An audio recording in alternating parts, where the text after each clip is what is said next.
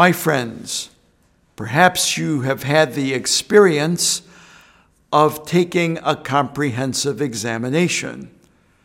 If so, then you know it's not the easiest of experiences.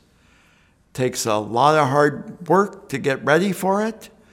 It takes a lot of preparation to undergo an exam that covers all the material that you were taught throughout your course of studies.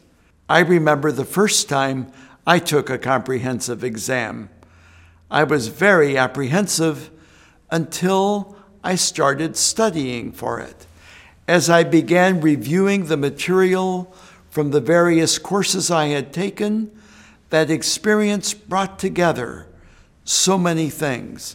It helped me to integrate what I had learned and gave me confidence to express it. Well, today's solemnity of the Most Holy Trinity is a little bit like a comprehensive examination. From the beginning of the liturgical year until now, we have seen the Holy Trinity at work in human history. In the fullness of time, God the Father sent his only begotten Son into the world, our Savior Jesus, who assumed our humanity in the womb of the Blessed Virgin Mary by the power of the Holy Spirit. When Jesus began his public ministry with the baptism of John in the Jordan, the Spirit of God rested upon him, and the Father's voice was heard, "This is my beloved Son." As Jesus went about preaching and healing, he spoke of his unique relationship with God the Father, a relationship of love whose bond is the Holy Spirit.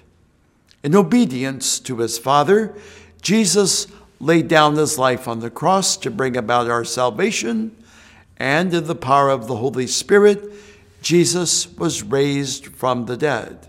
As Jesus was preparing to ascend into heaven, he promised his followers another advocate who would remind them of all he taught them and fill them with power.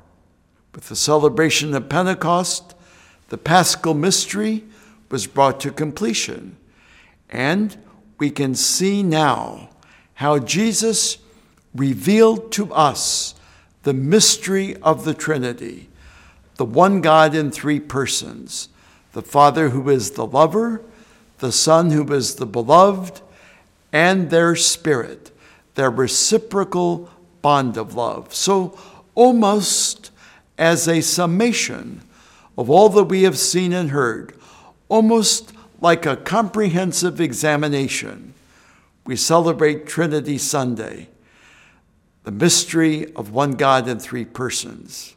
And the most beautiful thing of all is that when we finish this celebration, we won't get a diploma, but we will be invited to immerse ourselves ever more deeply in this great mystery, the mystery of the God of love, who calls us to share the grace of Christ, the love of God the Father, and the fellowship of the Holy Spirit. God bless you, and God keep you.